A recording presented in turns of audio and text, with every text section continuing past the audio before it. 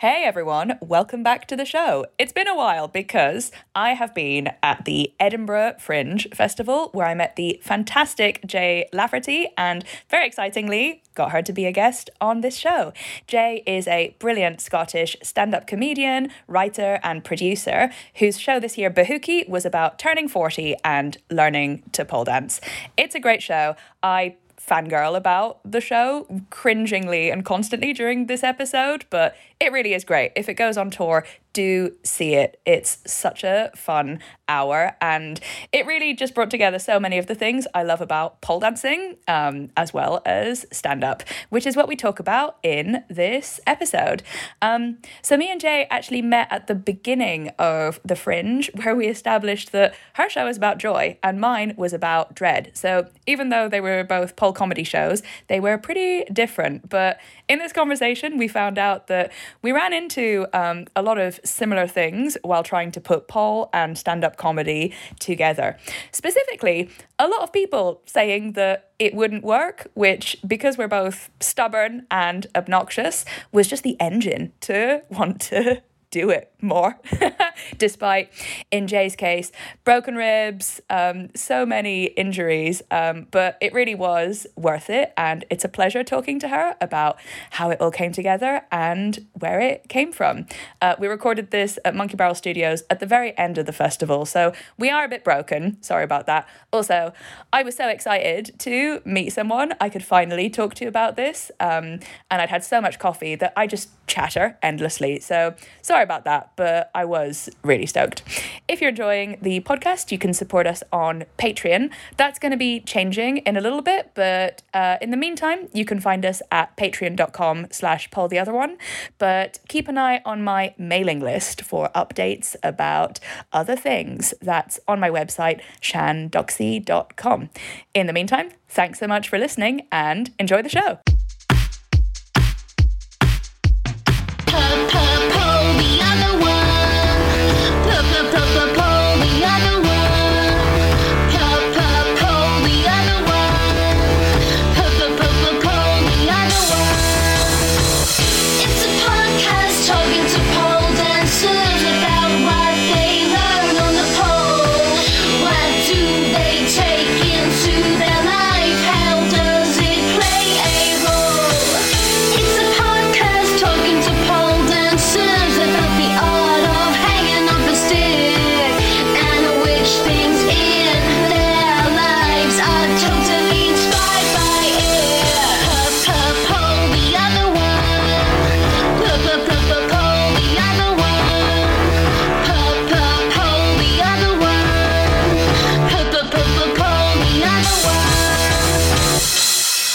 Hello and welcome to Pole the Other One. Today I'm talking to pole dancing stand-up comedian Jay Lafferty. Hello. Hello. Jay, you have just finished a whole Fringe run of your pole show. Well, stand-up comedy pole dancing show. Oh my God, where are my words?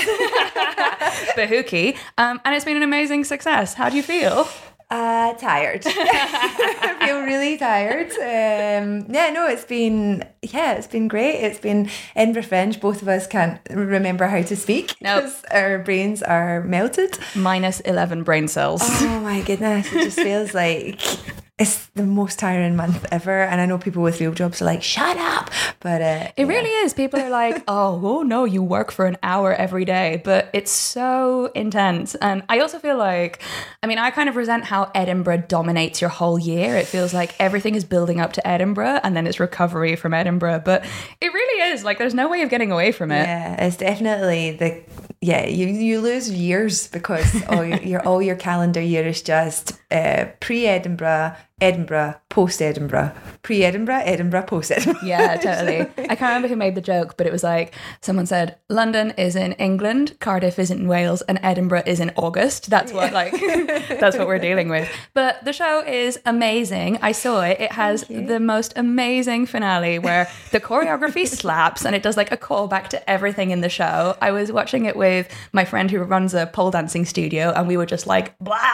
It was so good and it's had amazing reviews and happy days.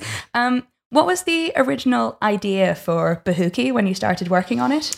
Okay, so the original idea was that I completely overestimate my ability and how easy pole dancing was going to be.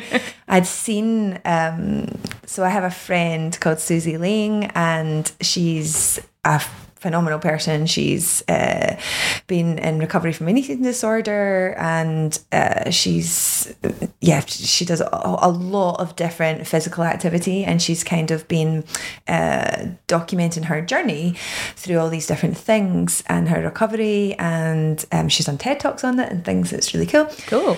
And she had started doing some pole dancing, and she's been putting it up online, and I was like, oh, that looks really fun.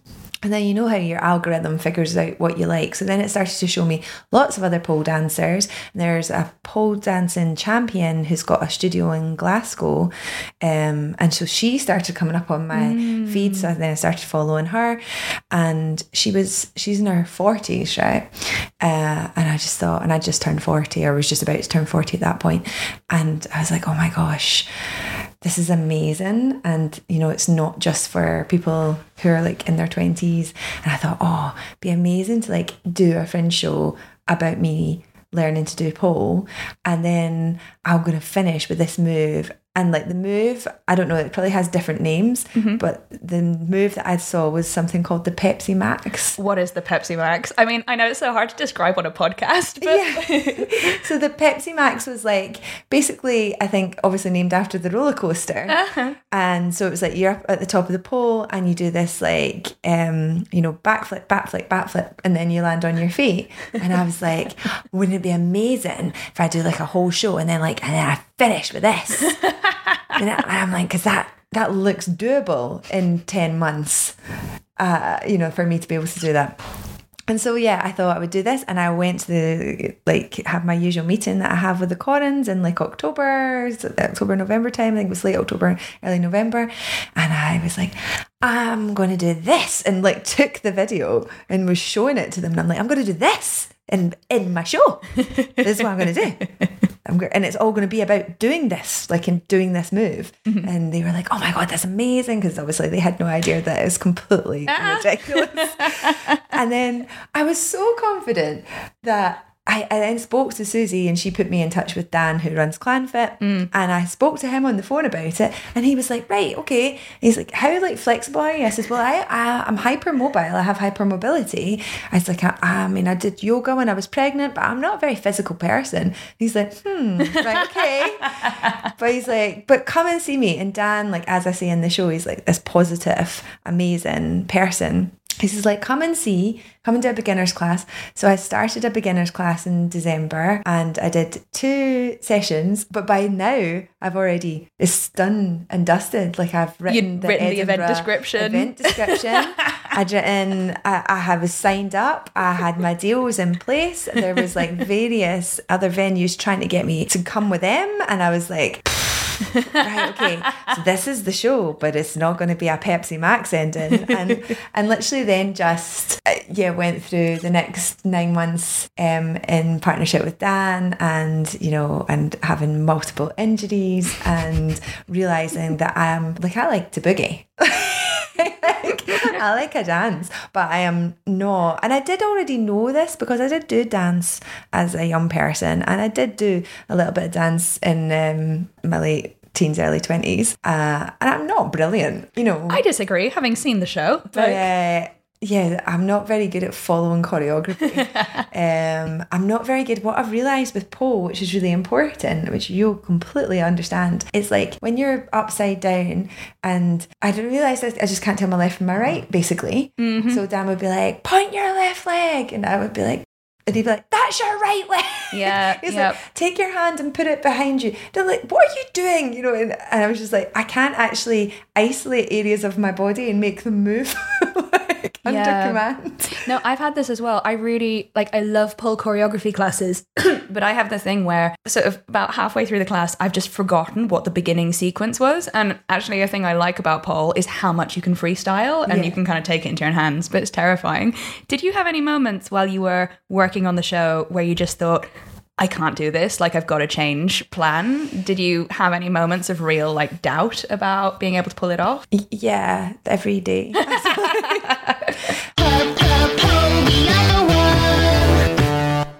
And my husband was not happy about the show. Like he was like, so we have this thing that if I really want something, if I have a real like, I don't know, I just seem to have these things where I'm like, no, this is going to be great. This is what I'm going to do, and it's going to be really good. And every time I've had that, my husband has been like, nah, I think this is going to be really dangerous. I think you're going to hurt yourself. What happens if this? What happens with that? And whenever he doubts me, it makes me like go, oh no, it's going to be really good.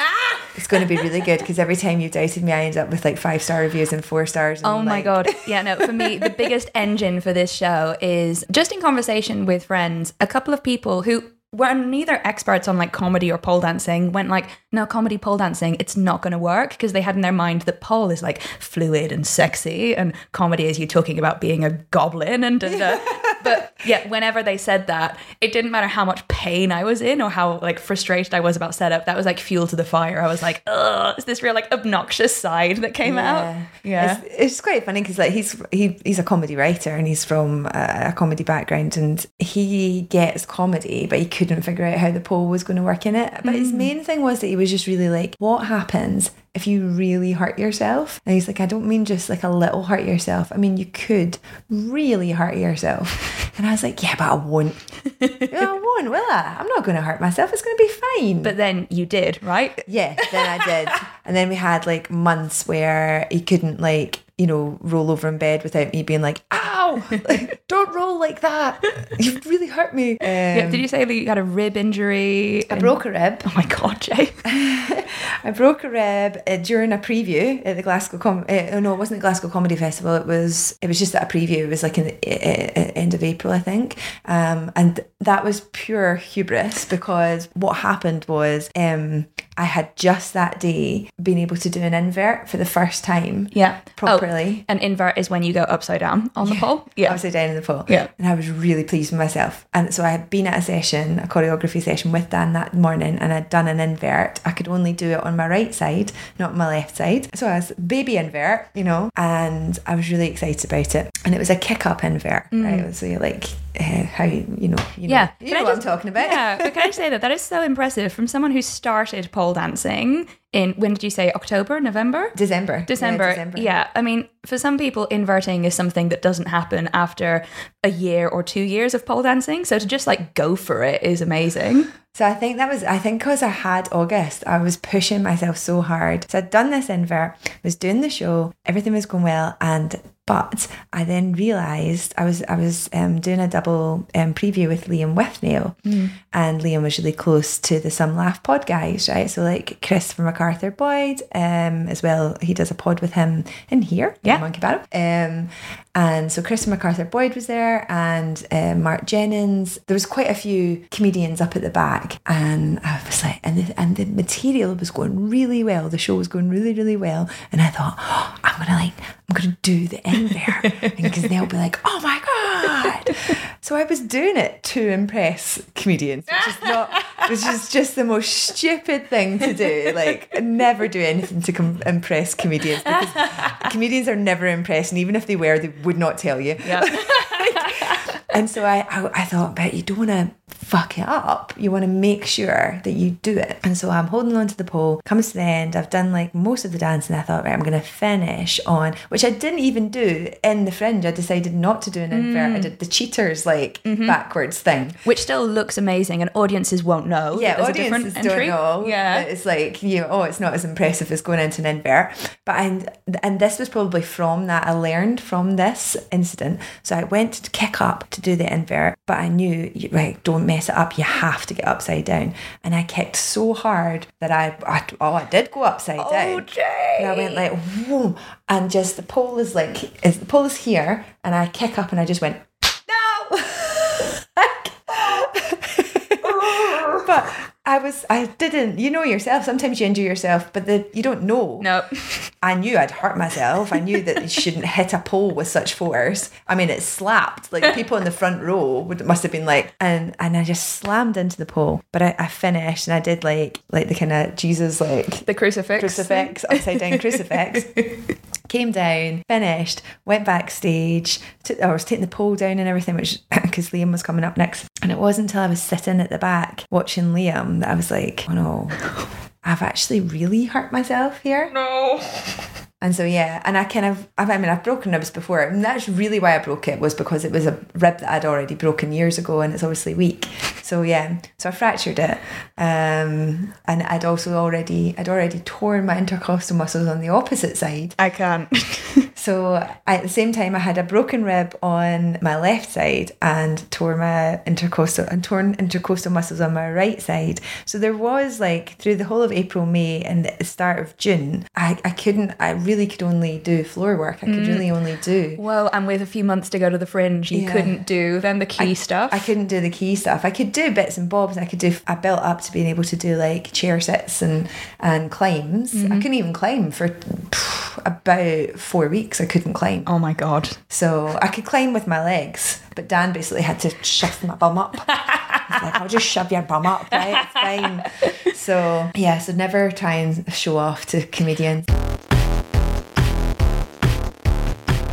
I want to pin that because something you said of like, even if comedians are impressed, they won't show it. I've been thinking a lot about the kind of culture clash between comedy world and pole world, and how obviously, you know, there's no one size fits all version of both. But something I found, like, honestly a little bit overwhelming from entering kind of pole studio world is how verbally supportive everyone is, and how I think when you're in comedy, you just get used to, I'm trying to put it into words and not doing it very well, but jealousy.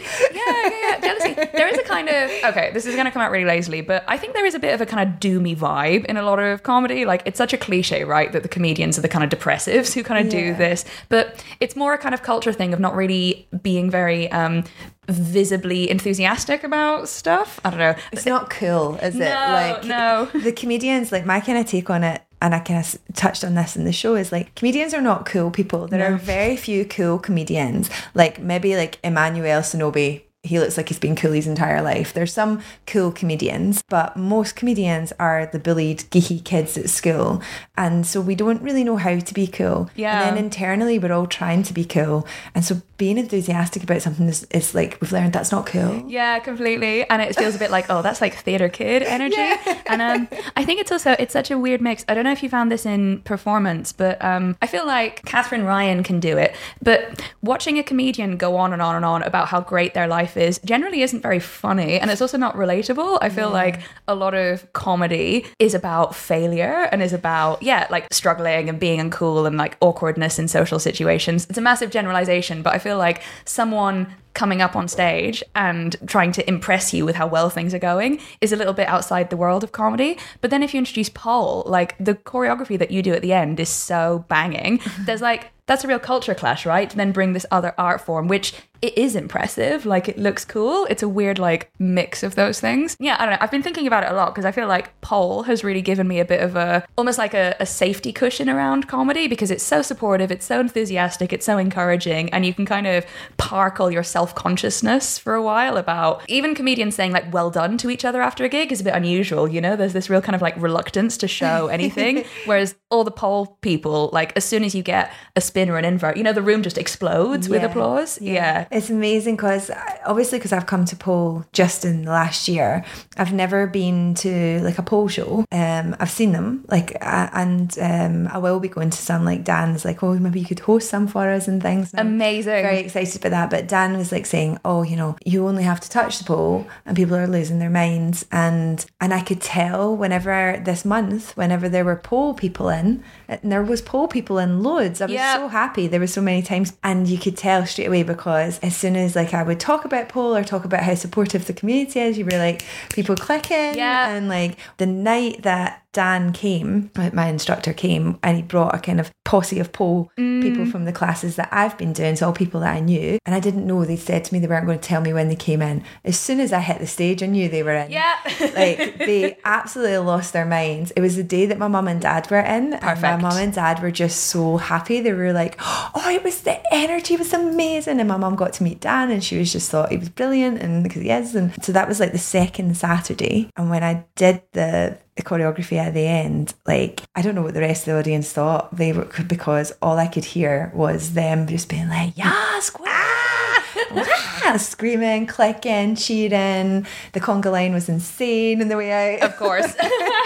So yeah, and it is so supportive. And I mean, I probably have to give a little shout out to the Scottish comedy community after doing them down there, because they are so supportive. Like, I've had so much support with this show, and so much feedback, and really good, like, particularly the male comics be like, well, I didn't really like to watch the pole bit, right, because it's very funny, but also you're in your pants, Jane. It's giving me like weird vibes, and I'm like, okay. Oh yeah. Yeah. Lots of like really nice kind of pickups and oh, maybe try this, and which is lovely, because the Scottish comedy community is pretty awesome. Yeah, I mean, completely. Despite slamming the comedy community for being like misanthropic gremlins, like we enjoy that though. Yeah, totally. On that, what skills as a stand-up comedian do you think that you brought into pole dancing apart from delusional self-confidence? Lots of that. I suppose the biggest one is like the thing that I love doing most, other than Edinburgh shows. I love having an hour. I love hosting, and I come from an improv background originally, and so I suppose the thing that I don't worry about with pole is that if it goes wrong, because there's always something that you can do to make it go right. You know, like, it's that thing when I'm hosting shows. So sometimes people say to me, oh, that they're starting to host, and do I have any tips or anything for them? And I'm like, the thing about hosting is just not to panic. It's just to keep going until you hit something, and to have the confidence to just keep talking to that person, because something, you've got a funny brain. Eventually, even if they're the dullest accountant in the world, you will find something. And I suppose I've brought that to pole, in that, like, even if it doesn't feel like it's working, just to keep going, because eventually you will hit the gold. Yeah. And you will hit something that works for your body, or something that, you know, you can do. So like, there's lots of contortion-y type things that I just don't have the flexibility for yet. But there was other things that I could do really quite easily, like, or I found them through failing. Like, so I couldn't do this, and Dan would go, oh, but you're actually doing and then name something, and I'm like, oh, great, let's put it in. Yeah, 100%. Yeah. So that's good. That's so interesting in terms of, again, the kind of, I've been on this process for a while of having kind of one foot in pole world and one foot in comedy world. And I would love to bring the best of both together. I felt in the lead up to the Fringe, I was really feeling like the worst of both, like smashing together. But the kind of flexibility I think you get from comedy is such a nice introduction to pole world. I did a competition in March, and I really enjoyed it. It was such a good experience, but I felt like some things about how a pole routine is scored could feel quite rigid. There was a sense of like, oh yeah, no, but go through these things and da da da da da. And I was in the comedy category, which was just good vibes and jokes as well. And I felt like what you can bring to that as a comic of like, yeah, well, you know, kind of freestyle your way through this, and also working with the audience and what the audience are giving you instead of your predefined plan. Yeah, is a different skill set that's quite fun to then bring into a more sort of like structured environment. Pole competitions are different from other pole spaces as well. Oh my God, I just want to tell you, I did so I hosted a pole studio showcase. It was on Zoom. It was my friend Arlene's. She used to run a studio in Ireland, and yeah, we'd like met over Instagram, and she asked if I could like MC the competition, the showcase. And I was really excited to do it because I hadn't really been in like that many pole spaces, but I thought, yeah, I've done loads of MCing, it'll be fine. I was overwhelmed from how noisy the audience were. And this was on Zoom, but yeah, like what you described with immediately being able to spot at the live show where the pole dancers are, it's a completely different set of behavior from a comedy audience. Like they come in wanting to make noise at everything you do. And I kind of, honestly, I was a little bit shell-shocked. I kind of like, I felt like I just kind of crashed into the back of my seat because people were so there to make noise. And also there was a gender split of, it was mainly the girls, the gays and the theys, like a very like femme and like queer audience. And they were just going for it. And like anything a little bit sexy, they were just like, yeah, And then there were a few kind of like nervous men in the background going like, is it allowed? Can I? Is it okay? But yeah, it was very sweet. Okay, so same question, but the other way around. Are there things from pole dancing, having been doing it for a year now, that you feel you're introducing into stand-up comedy? Yeah, probably a little bit more structure. Mm-hmm. One of my big things that I wanted to do this year with my shows, so it's like my 14th Edinburgh, but it's only like my 7th solo, because I worked full time previously. And so I could never do Edinburgh. And then when I gave up work and became a full-time stand-up, I actually did a lot of production. I did a lot of theatre production during the Fringe as well. So I kind of I'd been going for 14 years before I did my first hour, which was a bit mad. But anyway, and I've always had really lovely feedback from my Fringe shows. Some have done better than others, but one of the main things that always I see as a criticism, I don't know, like you should never base decisions around critics, but we all kind of do because they get into our heads. Yep. And one of the things that I always had feedback from in Edinburgh was, she spends a long time at the start comparing and talking to the audience, and we know she's really good at that. She's one of those award-winning comper, blah blah blah. We want to see something else from her. And so I thought I really want to actually try and do an Edinburgh show and force myself not to find out where everybody's from at the start. Oh, interesting. And I managed it. I didn't manage it as much as I thought I would, because I still had a little bit at the start where I spoke to the audience. I loved that as well. And also it felt like, I guess I understand now, having talked to you about how much I like hosting, it's like really playing to your strengths at the beginning. And why wouldn't you do that? Why wouldn't you show people what's going on? But it felt like such a we're in a stand-up show. I really enjoyed that bit. Oh, I'm glad. Yeah. Because I really wrestled with it. It was one of those things, and it is stupid because now, particularly the critic that has said that, still, I moved him up a half star this year. This stuff gets lodged in your brain. I got a review from The List in 2018 that said, inconveniences an audience member to no payoff whatsoever. And I kind of went like, goals. Yeah. Yeah. So you start, and this wasn't for stand-up, but a quote from a theatre piece that I did at one point said, and it was totally fair, it said, she mistakes volume for pathos. Oh my God. Oh, the knife. We stick in the knife. We twist the knife. To be fair, I was like, yeah.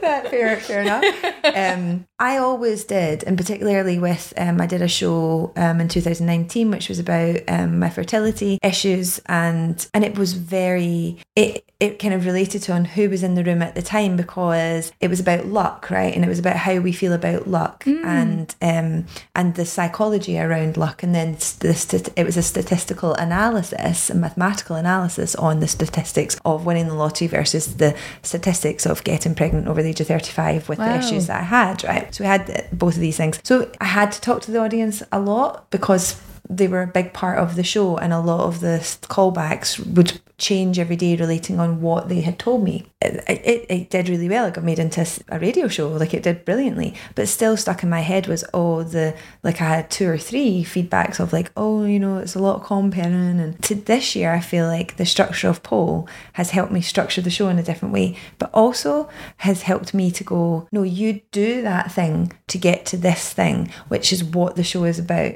So it's given me more of a confidence of going, no, I know what I'm doing. And actually, you as a critic, don't tell me to move something up the list of this piece should have been earlier in the show, because you have no concept of what I'm doing. I know what I'm doing. Can we go into the detail of what you mean though with this thing leads up to the next thing? Is it sort of, what block of material is leading to the next thing, or is it more a sense of no, my process is this, or what was it? For in relation to this show that I've just done. Yeah. So I think, so the structure of the show was very much around the development of the pole.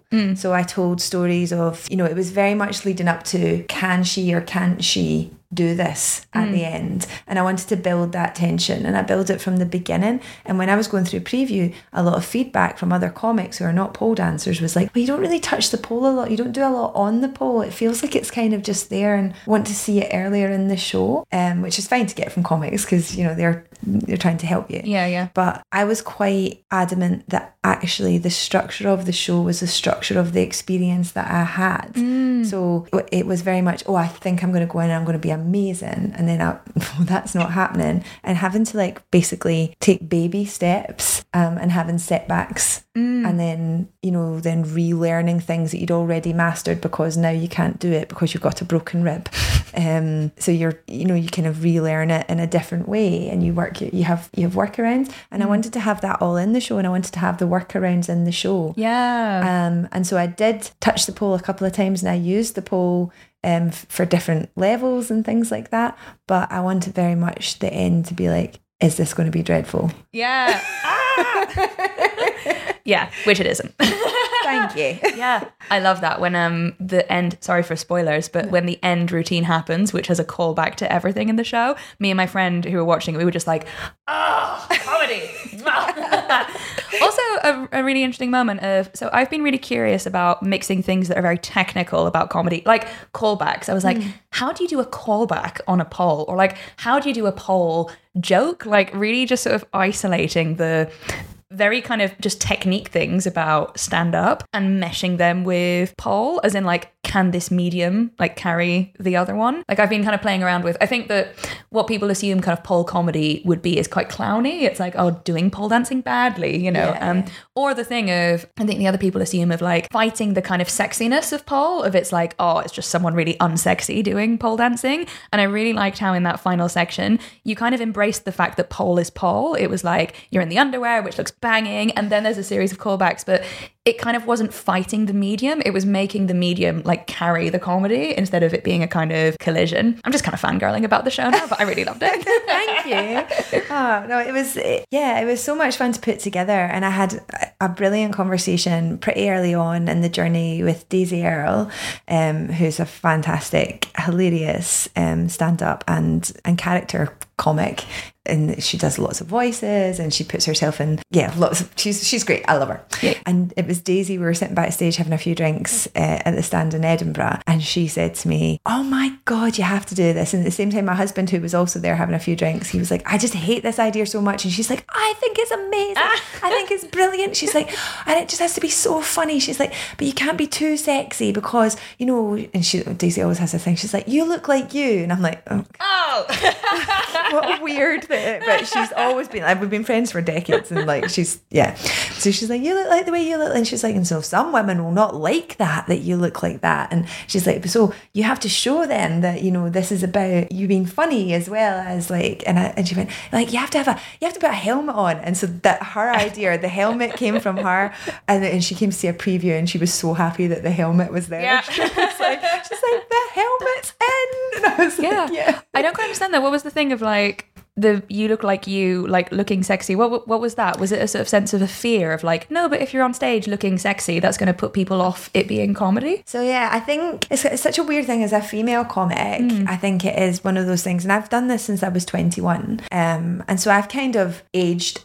out of some of the issues that I had when I was younger. So, and particularly also comedy has changed, and women have changed, and we've developed and we've grown. But I used to have a thing where I would go on stage when I was 21, 22, and it was like the early noughties, right? So it was lots of tight trousers, what do you call it? Like the crop top things? Basques. Basques were really in. Yeah. So I used to wear what I would wear on a night out with my pals, right? So I would go on stage with like tight jeans on and basques, and I had so many, not just from audience but from critics as well, where I would have the first 5 lines of any sort of critique was about what I was wearing and how I looked, and like I had an angel faced killer with barbed lines, I think was one of my quotes that I used it all the time because like it was a great quote for me at that time. So just all this like stuff about the way I looked, and then actually the show is a lot about my body image and how I feel about my body and how I feel about aging, and I went through a whole load of stuff when I went through IVF.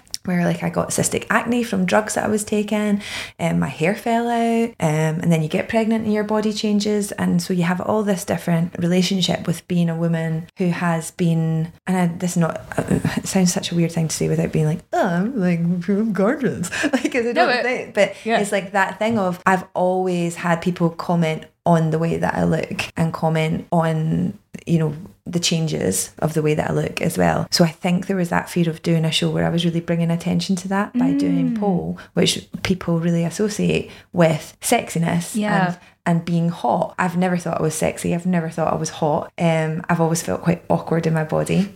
This is how people become comedians. So it was a little bit about embracing all of that, and also I've become, so now I used to go out on stage, when I was 21, and like if there was young women my age or maybe just a bit older, and they would sit and they would like fold their arms and like, oh, who does she think she is? I don't get that now. I have a good fan base of very young women, which is, I'm really proud of. Like, I'm really privileged. I think it's great. But I'm also older and I'm not a threat anymore. And, you know, I spoke about it in the show about the patriarchy and women, you know, if I get criticised by a woman, I want to fight her. Like, that whole line is true, because we've been pitched against each other. Even in comedy, the females, and I really make a big effort now to make sure that doesn't happen. There are some amazing female comedians who've supported me. Jo Caulfield, Susan Morrison, Janie Godley. These people have been, and Jojo Sutherland have been amazing to me, but I've also had really negative experiences with women in comedy in my early career. Really negative experiences. Now whenever I see young women, or just anybody, but particularly young women coming in, I want to make sure that I'm not that person for them, that I am a person that they can trust and a person that they can, feel like has got their back. Yeah, it's a wild one that, like, I had so in an earlier version of my show, I had a bit about kind of the anxiety of bringing pole dancing into comedy and a worry of like, am I letting down other female comics by doing this? Because women have had to fight for stage time without taking our clothes off. Like, why am I rubbing up and down this big phallic object in a bikini, you know? And also a sense of like being a bit aware of looking sexy or looking hot, whatever, has kind of currency in capitalism. And it's the thing of like, well, what are people buying? Do they want to like look at an attractive woman for an hour, or do they want to hear what you're saying? And feeling like just a bit sort of like aware of those things, and then also wanting to just not think about it and be like, just not preoccupied with like what you look like or how you present. I think we talked about this before, the sort of internalized misogyny, and like we all live under patriarchy, so you can't give yourself a hard time for like being aware of those dynamics. And like you're saying, I feel like the critical mass of number of female comics now has changed that, right? It's not like a kind of, oh, pick me please, like let me be with the boys. It's like, no. The structure of this industry is like, I'm always surprised when people say like, oh, I saw loads of female comics this year, as if that's a new thing, because a lot of my friends are comedians and a lot of those people happen to be female. So my impression of stand-up is like, it's hilarious babes having fun, like that kind of thing. But I kind of felt a bit aware of it in the show. I was kind of like, oh God, am I reading feminism backwards a little bit by doing this? To be honest, I stopped caring about that because there were just too many other things on my mind. I was like, I'm worried about the parking now, guys, like, and whether the pole's going to fit. I don't have time to like agonize over that. But it's weird to be kind of aware of those dynamics. Also, I don't know if you had this, but I was very adamant with this show that I wanted it to be a comedy show that happens to include pole dancing. I didn't want it to be like a cabaret show or a burlesque show, because I think that's a different set of expectations with the audience. And like, obviously, if people like compliment you on your appearance or whatever, like I was like, well, I'm not going to complain about that. Like, I love praise. But I kind of felt a bit like aware of being a bit territorial about like, no. I need this to stand on its own as a comedy show. It happens to be delivered by someone who's going to be not wearing a lot, and there's this sexy pole dancing. But I don't know. I realized I was feeling quite defensive about it being like, no, I really want this to be seen as a comedy show that happens to include this other thing. Well, I 100% agree. And like, you went for a decision that I agonised over for ages, which was I didn't have the pole on my poster. And you really? had the pole on your poster. Yeah. And the other act that had pole dancing comedy, although I think it was more theatre, they had the pole in their poster. Yeah. And obviously I didn't know that when I was making my decision, but I agonised for a long time about whether or not to have the pole on the poster. And I ultimately decided not to. And I think there's a tease there, right? Because the t-shirt says point your fucking toes. Point your fucking toes. So any pole dancer will be like, oh yeah, it's a pole show. It's a pole show, yeah. So that's what I decided to go with. I was like, so people who know will know. Yeah. And people who don't won't, and it'll just look like I'm doing some sort of fitness thing. And obviously my shows I always name after Scottish words, so people, like a lot of people who are not Scottish don't even just think it's a made up word. Yeah. So because the show was called Bahookie, which is Scottish for bum. Yeah, I made that decision and we agonised over it, and I chatted to Dan, the choreographer. I chatted to the photographer, Trudy Stade, Tom Stade's partner, who does so many amazing photos. And the reason I mentioned that she's Tom Stade's partner, it's not because I think it's important she's somebody's wife, but it's because she gets comedy, right? Yeah. So she understands, like, because she's been around comedy for decades. And also strong females. And so yeah, her and I had a huge amount of conversations about how we were going to make it look and like how we could get around not having a pole in it. Yeah. So then I did that, and then I had some pole shots taken that by a guy called Rod Penn, who specialises in kind of burlesque and all that sort of photography, and he was doing some pole shots for people in Clanfit, and I just thought, I'll just get a couple taken, then if somebody wants to do anything about the pole, then at least I have these. Yeah. It's been a really nice mix actually, because people would come to the show and I knew, because I could see them coming in and being like, why is there a giant pole on the stage? Yeah, interesting. And then other people coming in being like, yes, we're going to see some pole. Like, yeah, that's so interesting. Yeah, so I guess kind of like there will have been people because they're familiar with you as a stand-up comic, right? Who kind of, I guess, is it fair to say like they're lured in under false pretenses? Yeah. Like they're not going to know. They're not going to know. And like my husband said that, like, because he was going, you've got a fan base who come to see you every Fringe. And I also, because I do a lot of writing and performing for Breaking the News, and I'm like, do a lot of BBC Radio Scotland, that's a much older demographic. So my shows are always really funny because I have a big kind of young following through being a host and hosting a lot of things. So there's like, you know, the people that come to comedy clubs a lot of this, you know, every week, and they tend to be on the younger demographic. So there'll be loads of those people, and then people 60 plus. Yeah. and Keir was like, you probably don't want to like put them off coming. You want them to know that you're still you, and the show is still a show that you would put together. Yeah, which I think is really important when you think about the comedy, because it was still very much my brand. It was my brand of comedy. It just happened to be about pole dancing. Yeah, it's so interesting, the kind of thinking of the visuals with that. I'm really anal in like the photography that I use. There's always a pole, I guess, because I'm kind of setting things out, and I was like, I'm a pole comic, like this comes with it. But I'm really anal about the fact that I'm always holding a microphone in the other hand, and it's because I remember when Fern Brady, when I first saw her, she would used to open her sets with, I know what you're all thinking, why is the stripper talking? And I was fascinated by that thing of like, oh, you can either be a talker or a dancer. People have this idea. And I spent so much time in the preparation of this show figuring out how to do pole moves while holding the microphone as well, because I kind of just wanted to smash that. And it's part of a larger feminist thing of like, you know, women can be seen but not heard. Or also that thing of, oh, but if you're watching someone dancing, that's all she gets to say. Like, I wanted to go, no. That person is thinking about childcare. That person is thinking, just has all of these other like concerns. What you're seeing is maybe one facet of it, but I wanted to kind of go behind and sort of see what happens. But yeah, it's such a like delicate thing getting the marketing of that right, because I think a lot of people will probably not have been put off exactly, but will have been a bit kind of like, oh, this might be a bit risque because there is a pole in the show. But I'm annoying about making sure that it's like, no, there's a microphone in my hand because it's bringing those things together. And if you don't like it, tough, go see something else. There's something for everyone. Exactly. And your poster was off the chart. Like, I loved it. I thought it was absolutely beautiful and just, so colourful. And I loved it. And I think like that's one of the things that my shows have always been quite autobiographical. Like they've always been, and they've always had the point. Like I've done shows about my fertility issues. I've done shows about sexual assault. I've done, like, you know, all these types of things. And this show, I wanted it just to be really joyful because I just felt like the last few years of life have been very difficult for everybody, and then it doesn't look like it's easing up in any way, shape or form. And I think if you come in and you're spending, 14 quid coming to a show, I want you to leave happy. Yeah. And having been entertained. Yeah. And it was again, another thing that my partner was like, oh, I hate the idea of this conga line. I only put that in very, very late, like the week before. And I was like, I think I'm going to conga them out. I think we're going to conga out. I think I'm going to do the call back to the conga at the very end. And he was like, no, don't do that.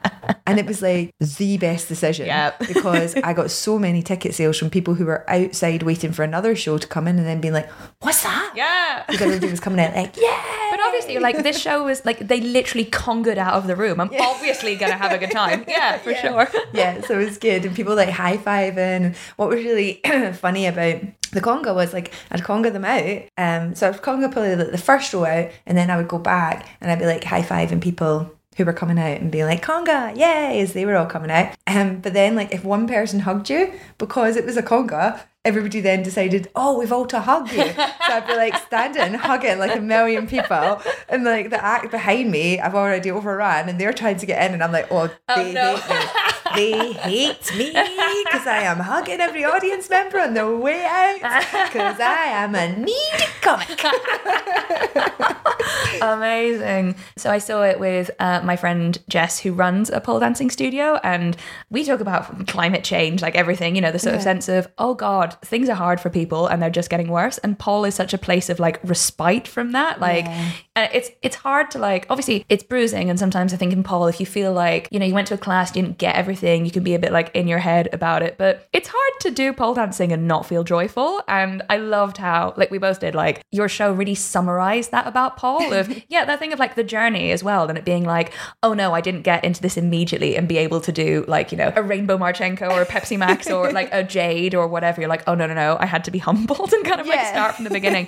But also how that bit is so much fun. And that kind of like journey that you have with yourself of like, oh, I can do this as well. Yeah, it was great. It kind of, honestly, it summarized like everything I love about pole dancing. It's so nice. Oh my I'm God, so glad. 100%. And I'm sure pole dancers would say the same thing. So just a plug, like definitely go see it if you can on tour, because it's such a brilliant hour. Like I had such a good time.